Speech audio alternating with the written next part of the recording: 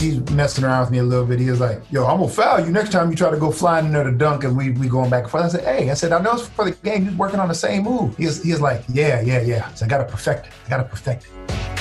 Little snippet there of an on-court exchange in the NBA between Saluki legend Chris Carr and the late Kobe Bryant.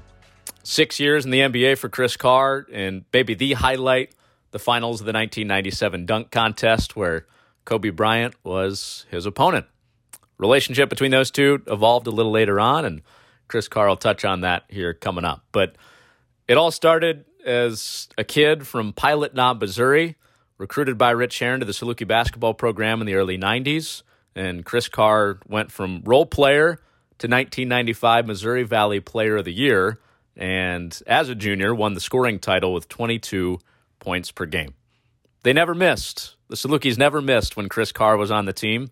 3 years, 3 NCAA tournaments, and after those 3 years, he went to the NBA. After he was done playing professionally, he got into coaching. He's now in his 5th season coaching women's basketball at Kansas State, and he's currently coaching his daughter, who's a junior, as they kick off their season here in about 2 weeks. Here's Chris Carr on the Saluki Standards Podcast.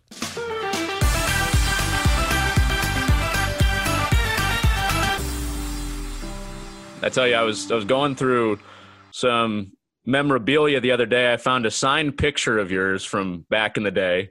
It was signed "Stay Cool," and then your autograph, Chris Carr. Is that how you sign everything?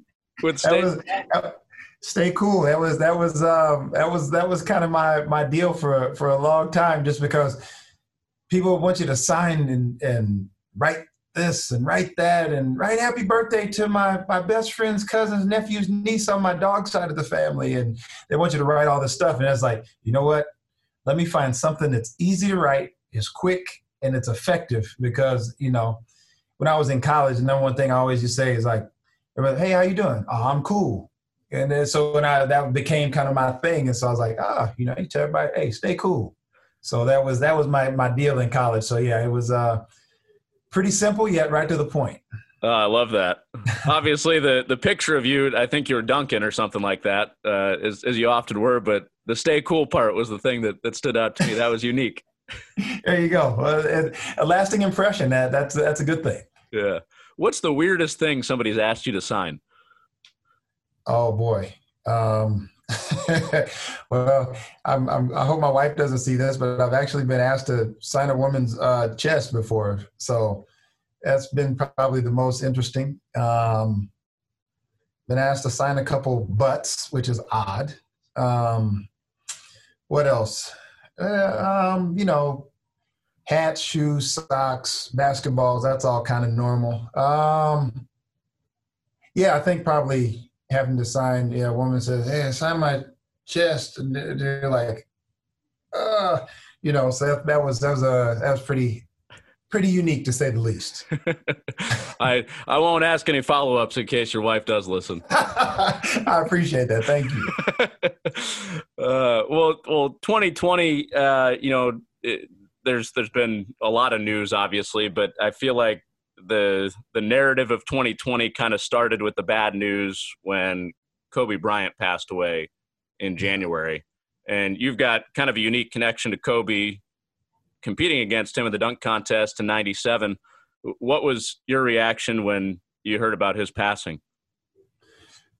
Well, initially, I was in the office. We had film and meetings later that day. So I came up here early, and I was over on the men's side with Chris Lowry and Jermaine Henderson and Brad Korn. They were all in watching film and doing stuff. And it was weird because we were literally just having the conversation about like eras of basketball. And we were, obviously always the conversation goes to LeBron, MJ, Kobe, Kevin Durant, who's the greatest and this, that, and the other. And, we were talking about it, and it literally popped up on it hit everybody's phone at the same time, and then it popped up on the TV. Kobe Bryant's been involved in a helicopter accident, presumed dead. And I was like, no, that's a sick joke. And then it was TMZ reported it. And it was like, why is TMZ reporting something? And so we started looking through like the HLN, CNN, like looking for something. It's like, well, they're not reporting it, so it's not true. And we go back to ESPN. There was a college game on, and then it popped up on the ticker on there, and then it went to a breaking news. And for me, it was just kind of like very surreal, very sad, because I had literally just spoke to him in the fall about one of his business ventures that he was a part of, called the Mamba Vision. And it is a program that you put on an iPad to help you with game simulated visual recognition. So like for pitchers or hitters, they see a pitcher coming out of his hand with a pitch, and like, can you recognize what pitch it is here? Can you recognize it when it's coming off his fingertips? Can you recognize it when it's 30 feet from the plate? And you're taking these little bitty constant cues to train yourself to what to visually focus on. And him and Mark Cuban actually had developed this. K-State, we had experimented with it some in last summer. And I spoke to Coach Mitty and was like, hey, I want to go out and spend 2 days with them and just kind of learn more about it, if it's something that we're going to purchase. Because it was, at that time, it was exclusively offered to Kansas State. I don't know how our athletic director worked that out, but friends with somebody that we were one of the first college programs that could experiment with it, and we're going to purchase it. And then we ended up not doing it because it was a little bit too complex for like football to be able to use it. And if football wanted it, then everybody would have got it. So that part of it was very, like, disheartening, saddening. And then just to know the effect that he had on so many people, then it became like very, very just, you become thankful for the time that you did have with him, and the time to compete against him on the court and then the dunk contest, and being able to see him as he grew as a player, as a person, as a father, as a man, as a husband. I mean, he had some trials, but he grew from it and became a better person, to the point where you really had an appreciation for him when his career was done. And that's always one of those things. You wait until someone's gone, and you have a real appreciation for him whenever he was a modern day artist right here in front of us. But because everybody's so competitively driven, you could never take the time to really appreciate his true mastery and the things that he added to the culture of today's sporting athletes. Did you guys get a chance to share a moment during that dunk contest, or did the relationship evolve later? No, he really wasn't talkative. People talk about how he was as a rookie, and that's no lie. Like the book 3 Rings that just recently came out, or 3 Ring Circus, with Phil, Kobe, Shaq, and that whole of their championship, their three-peat or whatever. And one of my memorable interactions, I played for the Bulls, and the Lakers were in town. I like to get to the arena. I didn't like driving through traffic, so I'd always leave my home in Chicago at like 3:45 to drive downtown to the United Center. And I was always the first one in the arena, but I liked that because I could get the ball boys were there. They'd all have a basketball, and I could get up my 300-shot routine before the game.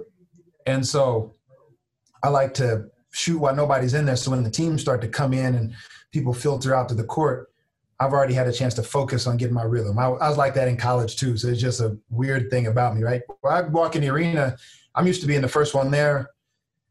Well, Kobe's at the other end of the court, and he's down there, and he's working on this move, and he's working on shooting a fadeaway jump shot. One dribble, fake, right shoulder turn, fadeaway shoot. One dribble, fake. And he just, same spot on the court, just keeps making the same move over and over and over. So I go through my whole shooting routine, and I'm done. I make my free throws, and I'm leaving the court. He's still in the same spot working on the same move. And so we get in the game, and I'm like, so I was like, it kind of intrigued me. So during a free throw, I was like, hey, he's messing around with me a little bit. He was like, yo, I'm going to foul you next time you try to go flying in there to dunk, and we going back and forth. I said, hey, I know it's for the game. He was working on the same move. He was like, yeah. He said, I got to perfect it. He said, I got to figure out how to perfect it. And I was like, okay. And I said, well, you couldn't work on other stuff? And he's like, nah, I got to perfect it. In my mind, I got to perfect that move. He says, next time you see me, I might be working on another move. I might be working on the same, I don't know. But that move right now for where I'm at, I got to perfect that. And I was like, okay. And so that is just one story of many that you hear about him and his type A, highly driven personality that just kind of fits into the many experiences of what other guys had with him, both USA basketball and playing in the Olympics and, him just doing the stuff that he did. So that was probably my most memorable. And then when I played for Golden State briefly earlier that year, it was his first game back after he had broke his hand. And we checked in the game at the same time, ironically enough. And I was like, we're sitting down on the floor in front of the scores table, and I said, you do realize if I get a chance to smack you on that hand, I'm going to do it. And he kind of just laughed. And he was like, and if it's in the middle of my fadeaway, I'm going to kick the you-know-what out of you. And we both just chuckled. And I said, welcome back, man. He's like, hey, thanks. I appreciate it. And that was kind of it. So, yeah, that's just him. It's thankful for the time that we got an opportunity to have him bless us with his knowledge, work ethic, and ability to impact people. And, just hope that we can continue that. It sounded like it got a little playful sometimes when you did interact with him. Did he ever dog you for beating you in the dunk contest? No, he didn't. He never did. And the one thing about it, he actually never really liked being a part of the dunk contest. Not a lot of people know that, but he was so mad at the fact that he didn't win the rookie game MVP. And he had scored like 32 points, but Allen Iverson had a triple-double, and they gave it to Allen Iverson. So he was kind of mad about that. And so he's like, the dunk contest was a consolation prize. And so now we never really ever interacted about that other than, when we went into our post-game press conference after the deal, he was just like, the dunk contest was cool, but I want to be the best player in the world. And I was like, yeah, that's where he's at with it. So, yeah, so that was really, really about it. I do tell people this all the time. I said, when Kobe got to heaven, God is like, hey, Kobe, come on in. But I got to be honest with you. Chris actually won the dunk contest. Now you can come on in. But yeah, I think the guy was probably honest with him when he walked into the pearly gates. So I can live with that. That's amazing. I watched that back. You were very, very confident in that event. You played the crowd well. Obviously, you had a couple of good dunks to get you into the finals and compete with Kobe. Why were you so confident going into that thing? Well, so my rookie year, Michael Finley and I were teammates. And as a rookie, Michael Finley won the dunk contest. And I was like, that's crazy that he wins and he can't even beat me in a dunk contest after practice.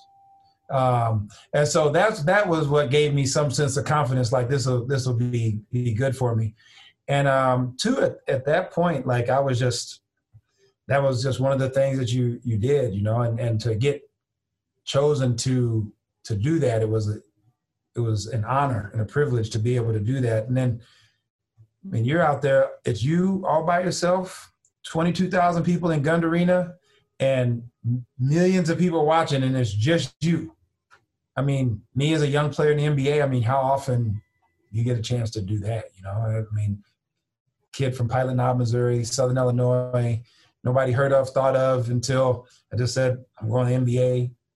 And now you're a couple years in and you're on one of the biggest stages in the whole world on the weekend that they're celebrating the NBA's 50 greatest.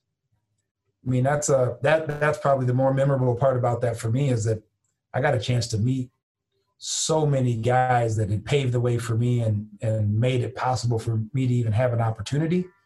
Guys I looked up to, emulated, and I'm sitting in a room with all of them. I'm like, this is awesome. Who was the guy that you met that weekend that you were like, whoa, I can't believe that I'm sitting next to this person? Well, probably the first one was that was my first interaction with Bill Russell. Obviously, I had played with Charles my rookie year, Charles Barkley, and so I'd gotten to meet David Robinson, playing against him. Obviously, MJ had hung out with him, had been to his house a couple different times. So that modern era of players, I was pretty familiar with Reggie Miller, Scottie Pippen, all of those guys. But Oscar Robertson, I had met him and Walt Frazier because they had both came back and spoke at Southern Illinois for our preseason banquet. Walt Frazier came my freshman year, and Oscar Robertson came my sophomore year. So I got a chance to meet them. So being able to see them again now as a pro was pretty special for me. And so it was just kind of just like Dr. J, I think, was the one that was the most, because Dr. J is the smoothest dude around. Him and George Gervin. Those dudes are super smooth. They dress smooth. They carry themselves. They're just classy guys. And so getting a chance to walk in the room and they're there, and I'm like a little kid in a candy shop, and I'm like, I got my best friend with me, this little 5'8" white guy from my hometown. He's nervous as all get out because I got him a pass to come with me to the banquet when we first get to All-Star Weekend, right? And it's just a meet and greet, and so many of the players are there, and he's like, you going to ask for any autographs? I'm like, no, you dummy. You're not asking for autographs. You just smile and shake their hand. And he sat at the table by himself. He refused. He was like, I'm so nervous, I'm going to pee myself. So just being able to walk around and speak to those guys and, hey, how you doing? They're like, oh, hey, young fella, how's it going? And I'm good, man. Welcome, man. Glad you're here. It's like, nobody can ever take that from you, that you're part of the most exclusive club in the world.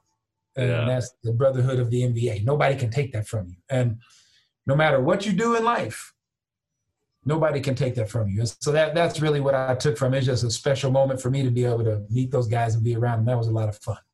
Yeah, I never got the sense that you were starstruck on the court, but it sounds like there might have been a little bit of that when you're in the room with those greats.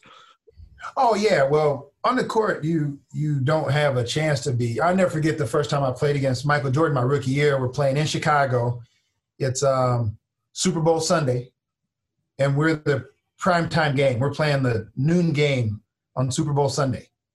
And I'm at the scorer's table, and I check into the game, and Michael Jordan standing at half court. It's my rookie year. And I'm like, I'm actually going in the game against Michael Jordan. 6 hours from where I played college basketball. I would have never in my life, no matter how much I dreamed and that I wanted it, would have never, ever thought this day was coming. And then I walk in the game, and he's standing there, and I point, Finn, I got you. Michael Finley's walking off the court, and I dap him up, and MJ's standing. He looks over his shoulder, and he sees me. He's like, Chris Carr. I was like, he's like, hey, he says, man, you having a heck of a year, man. Keep working, all right? He kind of bumped me on the leg a little bit, and I was like, okay, so now if nothing else ever happens the rest of my life, Michael Jordan just called me by my name and spoke to me. And I was like, and then it quickly it dawns like, oh crap, I gotta guard him. So yeah, so it's but you get over that pretty quick once you get into it. You quit being. My first trip through the NBA, every night I was like awestruck. It was just like, it was crazy. I walk in the locker room every night with Charles Barkley, AC Green, Kevin Johnson. I'm like, all right, that's really cool. Got to know Charles, so it wasn't that big of a deal at the fact I'm playing with one of the best three power forwards ever to play the game. So I took that for granted, that I go to dinner with them every other night, or that we hang out or whatever, right? Okay, I got no problem. But then it's like, when we go on the road, and he says, hey, come on, you going with me. We going to eat dinner with Hakeem Olajuwon. You're like, what? And then you're like, wow, okay. He said, we go back to Philly, and he's like, hey, come on, we going to meet with Moses and Andrew Toney. Moses Malone and Andrew Toney. I was like, wow, yeah, cool. And you're sitting there at dinner with them, and they're talking back and forth, and I'm like, where do I fit in here?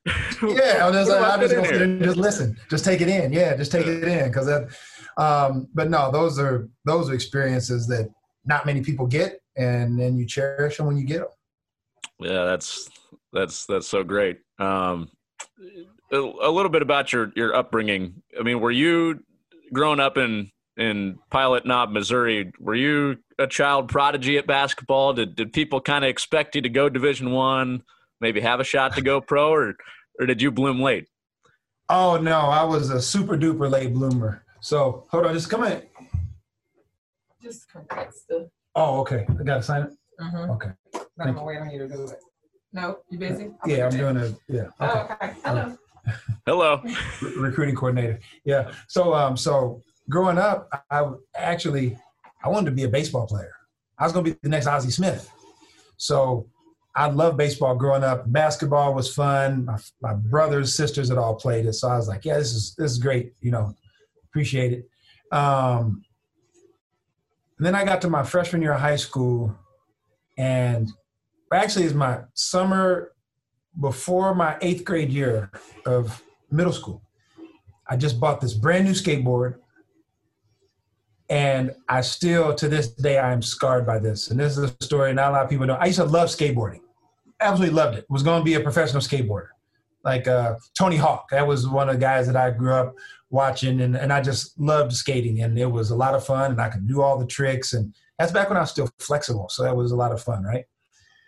And I'm at the high school parking lot one day, and I'm skateboarding, and my high school coach is up in the gym, and I didn't know they were having open gym anyway, so that was irrelevant to me. I'm skating, I'm out doing tricks and hitting the launch ramp and, everything, and my high school coach comes, I say, hey, Chris, come here. I go up there, I was like, hey, coach, and he says, do you ever plan on playing in this gym for me? And I was like, well, yeah, coach. Yeah, when I get to high school, yeah. He says, no. He says, do you ever plan on playing for me in this gym? Well, yeah. He says, okay. He says, well, you got a choice to make right now. He says, you give me that skate. He called it a dummy board. He said, you give me the dummy board. You get in this gym and get to work and don't ever question me. Or B, you can keep the dummy board and keep doing what you're doing, and you're probably going to end up being a loser. And that was that was the alternative. That was the ultimatum.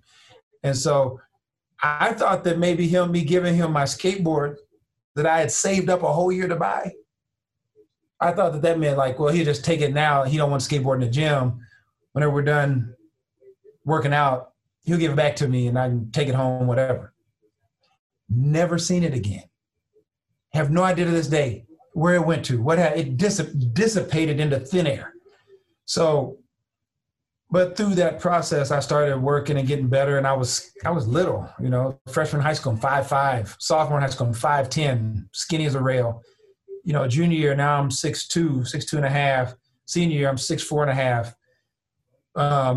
But I just steadily was getting better. And Marcus Timmons, old high school coach, told Sam Weaver, hey, there's a kid over here. I just went up to watch this game. I just watched this kid score 30 points and grab 30 rebounds. And he said, I quit counting his block shots after about 8. You guys better come get him. I think he's a diamond in the rough. Coach Weaver comes to watch me play. At the end of the game, I come out locker room. He's speaking to my mom. So I'm like, it's either really good or really bad. And then, so from there, it kind of just took off. People expected me to do what all the other good players from our school does. They expected me to go to high school, then go to local junior college. And then if anything came from that, then just, I could go on from there and it would be okay, right? And that was all the expectation. My brother played at Three Rivers Community College. Had friends that had played at Mineral Area Community College. So that was kind of if you're good, you'll go to Three Rivers. If you're really good, you'll go to Three Rivers. If you're just good, you'll go to Mac. Three Rivers always beat you. And then from there, you'll go to some small 4-year school, Southwest Texas or somewhere, anywhere. And, you'll probably end up back here pumping gas. That's kind of the norm. So nobody really expected that. But then whenever I started talking about, I think I want to go D1, and I had Southwest Missouri recruiting me, St. Louis University recruiting me, Arkansas, Little Rock recruiting me. then everybody's like, wow, that's well, you're not good enough to play with the big boys anyway. So it didn't really hit people until after I had went to school and really worked my way into becoming a much better player before people were like, whoa, didn't see that coming. So yeah, that was more of my story than everybody expected me to be great. Right. Yeah. Pumping gas instead, you went to the NBA. Yeah. Your freshman year, definitely more of a role player. It was Ashraf Amaya's show at that point. And, then he leaves your sophomore year with him gone. What did that change for you?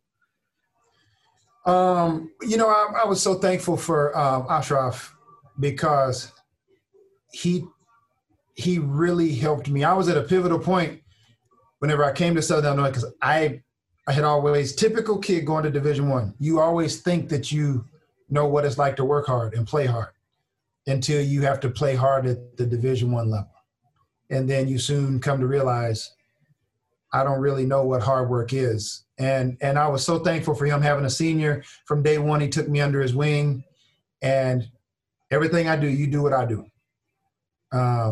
He was very honest with me. He says, hey, right now you ain't in the rotation, but you got to stay in shape. So every time you're not in a drill in practice, go run 2 sets of sprints on the sideline and then come back. And then when they sub people in, if they don't sub you in again, go run 2 more sprints.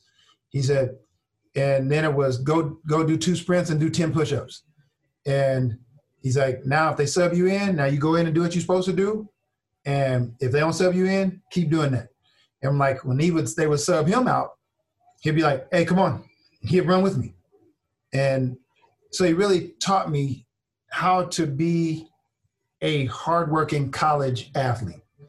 So then I carried that into my sophomore year, and I got off to a blazing start my sophomore year. I mean, I was really primed to have a really big year, and I hurt my knee. I tear my MCL in my left knee against Ole Miss, the game I had my first career high. Mirko Pavlovic tries to draw a charge, and I'm standing there after the whistle, and he kind of stumbles and falls down. He falls into the outside of my knee, and my knee buckles inward, and I tear my MCL.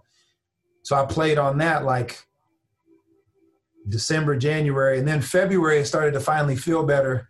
And that's why you'll see, if you look at my stats, like November, 20-some points a game. December, January, like dips down to like 8 or 9 points a game. And then I started the season the way I finished the season, averaging 22 over about my last 5 or 6 games. And then had a big MVC tournament and then played well in the NCAA tournament. So, but it was great. And we had a great team. We had 5 starters averaging double figures. And I mean, obviously led by Paul and Marcus, and then myself and Mirko Pavlovic. And then of course, Chris Lowry was the one that was in charge of making sure we all got shots, which I got the least amount out of all of them. I remind him of that all the time. I mean, Southern had a good team before you got there, NIT teams before you got there. And then your freshman year, you guys go to the first NCAA tournament since the late 70s. What were your expectations going into it? Did you think that it would turn into what it turned into? Well, it was interesting because as an individual, I only lost, like, in 4 years of high school basketball, I only lost like 15 games. And I went 13-12 my freshman year, my sophomore year of varsity basketball, and we lost 10 games in overtime. So knew how to compete. My junior year, we go 24-6. And then, 24-4. My senior year, we go 26-2. So I'm 50-6. So I'm thinking, well, I'm a winner. So I'm just win. Everybody's talking about, oh, we got to win this game so we can get at-large. Oh, we got to win this game, get in the NCAA tournament. I'm like, how about we just go win when we're supposed to win and just go? I didn't realize how much went into it. And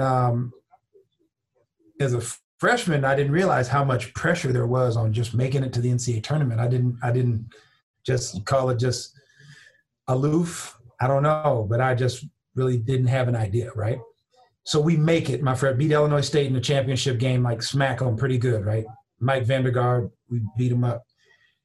So then coming back my sophomore year, it was like, you know, oh, can the Salukis do it again? The conferences, you know, you got Tulsa that's really on the rise. They were on their last 2 years being in the Missouri Valley. You got Bradley, who's an up-and-comer. You got Illinois State. And I'm like,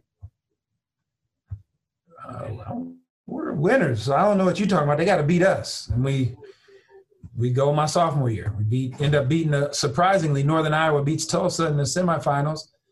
And then we beat them in the championship. And it's the only time in Missouri Valley Conference, this is still another thing. I'm really bad about letting go of stuff, and I'm probably petty, so please forgive me. And everybody that's watching will probably be laughing, saying, yeah, that's Chris in a nutshell. You realize that's the only time ever in the history of the Missouri Valley Conference tournament that a guy from the losing team was awarded the most outstanding player for the Missouri Valley Conference tournament. Never has happened before, and it hasn't happened since. And it still bothers me because the semifinal game against Bradley I had 22 points and 19 rebounds. The championship game, I had 20 points and like 9 rebounds and 4 blocks, and we win. And they gave it to Cam Johnson. It still bothers me to this day. So any host of us could have won. Marcus could have won it. Chris Lowry could have won it for hitting the shot against Missouri State. And he had like a 5-to-1 assist-to-turnover ratio for the tournament. Paul could have won it because he shot 50-some% from three-point. I don't care. Somebody from Southern Illinois should have won it, not the dude from the losing team. So that's a sidebar note. So that'll be fun for people to ponder. You guys are almost a victim of being too balanced, it sounds like. Well, yeah, we were balanced, but it was just, you know, who's playing well at the right time. I mean, think about Marcus Timmons and I have 22 and 19 and maybe 15. I think it's 22 and 15, 9 offensive rebounds in the semifinal game against Bradley. Marcus has like 20 and 14 and has like 8 offensive rebounds. I mean, we just absolutely dominated this team. I mean, the two of us. I mean, we scored like 30-some points in the second half of the game, and it was just ridiculous. So you could have conference tournament MVPs, whatever. You don't give it to the guy off the losing team. And mind you, he did break Hersey Hawkins' single game scoring record in the semifinals against Tulsa. I think he had like 37, 39, something like that. I mean, he did have a big game, so I won't take too much away from him. But that's like Lakers. You won the world championship, and the MVP goes to Jimmy Butler. You're like, what? No. It doesn't happen that way. So, so that's kind of how sophomore year went. And then junior year was just a whole completely different thing because I played that whole year like really angry and just super highly competitive and just on edge because I wanted to. Now I felt like it was my obligation to, well, shoot, we've done it last 2 years. So now I'm a leader on this team. We have to do it now, you know? And so, and I think the guys fed off of that. And so that was good. What's your all-time favorite game as a Saluki? All-time favorite game as a Saluki. Let's see here. My freshman year, beating Illinois State at home after Mike Vandegaard shoots the half-court three at the end of the game and then sticks his hands out and does this at half-court. Beating them at our place that one stands out. And that was in front of 10,000 people. Let me see. What else would be a standout game? I mean, my junior year, we had some really good games. We beat Bradley at home, sellout game over holiday break. And that was a really good game. Marcus and I, we beat up on them pretty good. That one would be a memorable one. My last game at Southern against Evansville on ESPN. That was the last game my dad got to watch me in person. Had a pretty good game against them. We beat them on ESPN. So yeah, there's a lot of them. You know, I don't ever like to boast about having big games and losses because you lost. So those are memorable. Maybe the most memorable one might be at Southeast Missouri, my junior year. So I hit a turnaround jumper, hit the rim like 3 times before it falls in. And that one was more personal because Ron Shoemaker said that I wasn't good enough to play Division I basketball whenever I was in high school. So that one was more personal. But no, we had a lot of really good games. Beating Tulsa in the Missouri Valley tournament. Beating Tulsa at home. Shane Hawkins hits the runner. That was a good one. Sold out crowd. So the ones that are most memorable are big games when we had big home crowds. Those are always the ones that were like special. First thing that comes to mind when somebody says the name Rich Herrin to you.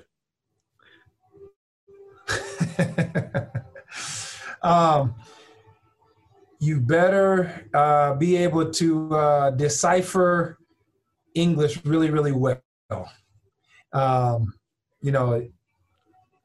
And Nervous Nelly. Those would probably be the 2 things that I would probably use in a nutshell to describe Coach Herrin.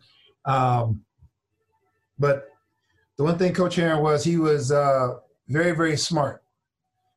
He knew when to step in and he knew when to stay out of the way. And he recruited guys and allowed them to play to their strength. I'm not a pro if I don't play for Coach Herrin. I don't believe because he recognized in me what I was capable of, and he allowed me to play and do what I did and what I did really well. And it takes a coach to understand that and allow it and be accepting of what you want to become, both and does it fit into the team scope of things. And so I was appreciative of him for that because, we had some talented guys. Paul was talented. Marcus might be the most talented player I've ever played with in my life. And that's saying a lot. I played with Kevin Garnett, Charles Barkley, Ron Artest. I've played with some really good players. And I would say Marcus is right up there, in my opinion, arguably with LeBron. He was special. Marcus, people don't realize how special he was. He just couldn't get out of his own way. But golly, he was a special. So talented. And I wish Marcus had my work ethic and my desire to want to be great, because I wasn't as talented as he was, just naturally gifted and talented. But I had an unbelievable work ethic and I had a passion for the game and I wanted to be great. I think Marcus played because it was just a thing to do at the time. But boy, when he flipped the switch, I'm telling you, it was special. It was special. Like sitting in the locker room before we play Old Dominion, and he says, "Hey, CC, I think I'm going to get a triple-double tonight with that NBA scout in town." And I look at him, I'm like, "What?" He's like, "We get a triple-double tonight." I was like, "Okay, Marcus." And, and it's just like you go out and you're playing, and before long, Marcus got 14 points, 13 rebounds, 9 assists. And you're like, wow, Or at Missouri State, he says, "Hey, I'm going to get a triple-double today, but I'm going to get it with points, rebounds, and block shots." And you're like, what? Like, who does that? Who can sit at their locker and say, "I'm going to do that," and then go out and actually do it? That was what I found amazing about him. So, but in terms of Coach Herrin, man, classy guy. High level of character. He's a good man, and I'm appreciative because he stuck to his word with me. He told my mom, he's like, I think he's got a chance to make some money playing basketball someday, whether he goes overseas or whatever. He says, Pearlie Mae, I promise you this, he'll be a great young man when he leaves our program. And he says, that's the one thing I can guarantee you, that he'll be a great young man when he leaves my program. And so that was what meant probably more to me about him than anything else, because he was very, very big on character, doing things the right way, how you treat people with respect and class. And, those are all things that I was taught to do as I grew up. And so it was great to have someone that had an extension of that. And all these years later, I don't know if it's because of Coach Herrin, but maybe in part, you've gotten into coaching. Why did coaching call you once you're done playing basketball? Oh, man. What's funny is when I was in high school, my high school coach, told me, he says, you're going to be a coach someday. I told him, you're absolutely nuts. I'll never be a coach. I get to college. We're starting to play 3-2 zone a little bit my freshman year. Coach Hand pulls me to the side and he says, hey, I watched you play in high school. Why don't you show them how to do it? I'm like, what? Get out there and show them. And I was like, okay. Hey, so if I'm here and the ball goes there, I got to get here. Well, you got to get to that spot and you get to that spot. And then when the ball moves, that's how it determines. Like, so basically, everybody's in a spot to guard their man, but there's extra help defense from 3 different people. And he and Coach Watson both, yeah, you'll be a coach whenever you get older. I was like, nah, I'm not going to do that. My rookie year in the NBA, Cotton Fitzsimmons tells me, Rook, you're gonna be a hell of a coach someday. I was like, I don't know why people keep saying this to me, but that is not going to happen. And lo and behold, I start a skill development business. I get a job coaching high school basketball. I coach AAU basketball, and I end up being a coach.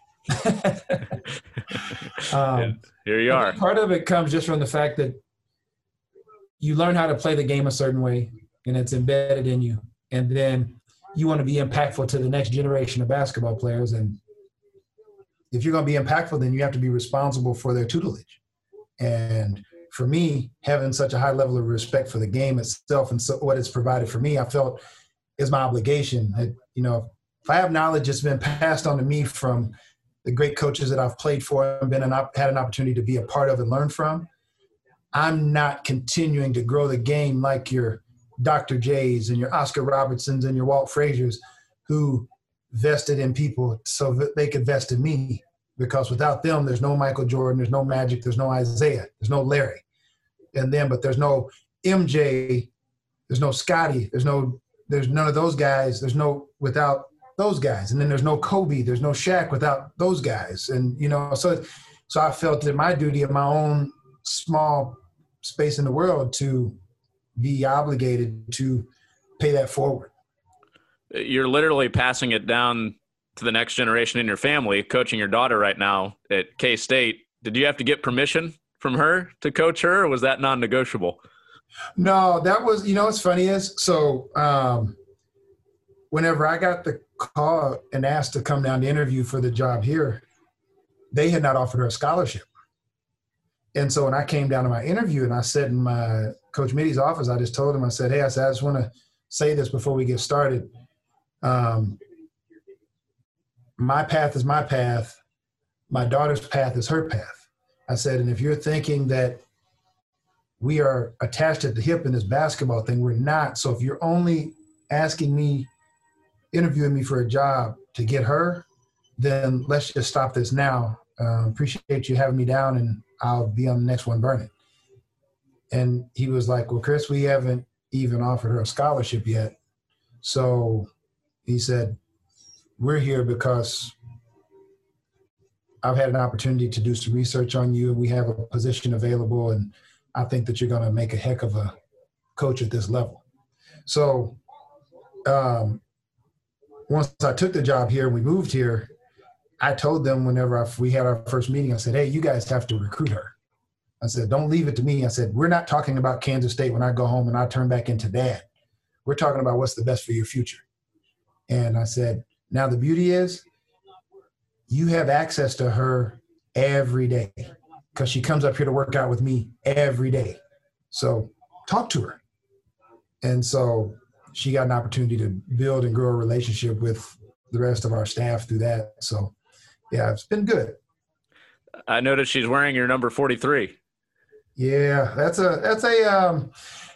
was a tradition that we started with my basketball academy in the Twin Cities area. That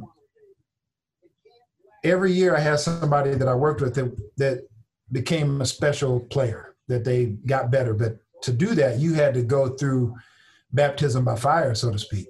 So one of the first ones, Chris Humphreys, played University of Minnesota, drafted lottery pick by the Utah Jazz, journeyman, 14-year NBA vet. When he was in high school, I started working with him going into his sophomore year. he wears number 43. Then the next one after that was Anthony Tucker, University of Iowa. Now he's playing professionally in China. He wore number 43. Next guy after him, Mike Bruschwitz, played at Wisconsin. He wore number 43, high school and college. I mean, so then it became a traditional thing, like where the next really good players, like it was like kind of awarded to them from the guy stepping down, like, all right, man, hey, you go wear 43, you gotta bring it. Ross Travis plays with the New York Jets now, played at Penn State. He wore number 43. And so it kind of just continued to go along. Well, then as my daughter's growing up, she's around all these guys. They're at the house. She's at the gym with them. She's working out with them. And so then she popped up and was like, I'm going to be number 43. It's family tradition. That's our, that's my grandma's age when she had my dad. So I'm going to be 43. And so that's kind of how it came. And then my son has to get a double extra large jersey for his high school, but he's number 43. So, it's a real honor more for my mom. She was 43 years old when she had me. That's why 43 is significant, because that's why I wore the number 43. And so that's kind of the significance behind the number, but the number itself carries a lot of significance, because that means you're willing to work harder and endure more than the next person to be the best you can possibly be. So that's kind of the significance of 43. Oh, that's a great story, and that it's been passed down. And I bet the convenient thing too is, most people are fighting over the number 23 or the number 8 or 3 or 1, but 43 should always be available, right? Yeah, my son gets mad because he says, Dad, 43 is usually like for a post player. So I'm a guard. And so my son is skinny. He's about 6 foot tall, about 135 pounds. He's skinny as a rail. But he's like, he got on this big old jersey and he got to wear 3 undershirts underneath it to try to fill into it. It's pretty funny, but yeah, it's a lot of fun. Oh, that's a great image. Well, hey, Chris, appreciate the time. Good luck. Your official season opener coming up Sunday, November 29th against Southern University. Not Southern Illinois, but Southern University from Louisiana. Best of luck this year. Hey, thank you. I appreciate it. And best of luck down there as well. I was on a Zoom with Brian and his team back in the summertime. It was great to get an opportunity to talk to those guys and get a sense for, some of them really didn't have any idea about the history and the guys that had been down the path of the glitz and glamour of what you see now wasn't always here. And, they didn't even realize that their coach had played half of a season on 2 broken legs at one point. They didn't even know it. And I was like, you guys probably hear Coach Mullins always talk about how tough he is. And they're like, yeah, every once in a while. I was like, no, he's a tough SOB. And you guys got to know that. And they're like, said, you guys know that he played part of a season with 2 broken legs? And they're like, what? I was like, yeah. I said, could hardly walk, but he was playing 40 minutes a game on 2 broken legs. And it was like, wow, no, he didn't. I said, yeah. So I said, whenever he's telling you about being tough, he embodied it. So he kind of gets it. And they're like, yeah. Yeah. So it's been good to see. I hope they have great success this year. I'm happy that the school made the right choice with who they hired there, since Chris was no longer there. I'm thankful that they got the right guy. I think that can take the program forward. And so, man, I'm excited to watch them and support them and be a part of that process. For sure. We're excited too. Come see us when you can, huh? After the pandemic. I sure will. Boy, God willing, we'll be able to get away from all of this junk of not being able to travel, and hopefully love to be able to get back for a game or Missouri Valley tournament, something, just to get an opportunity to watch him play and be supportive of Brian and his efforts that he's putting in. And, hopefully the women's team will continue. They had a pretty strong year last year, which was good to see. Hopefully they'll be able to continue to grow and continue to get better. Let's do it. Hope to see you soon. Yes, sir. Thank you for your time. I appreciate it. Thank you, Chris. All right.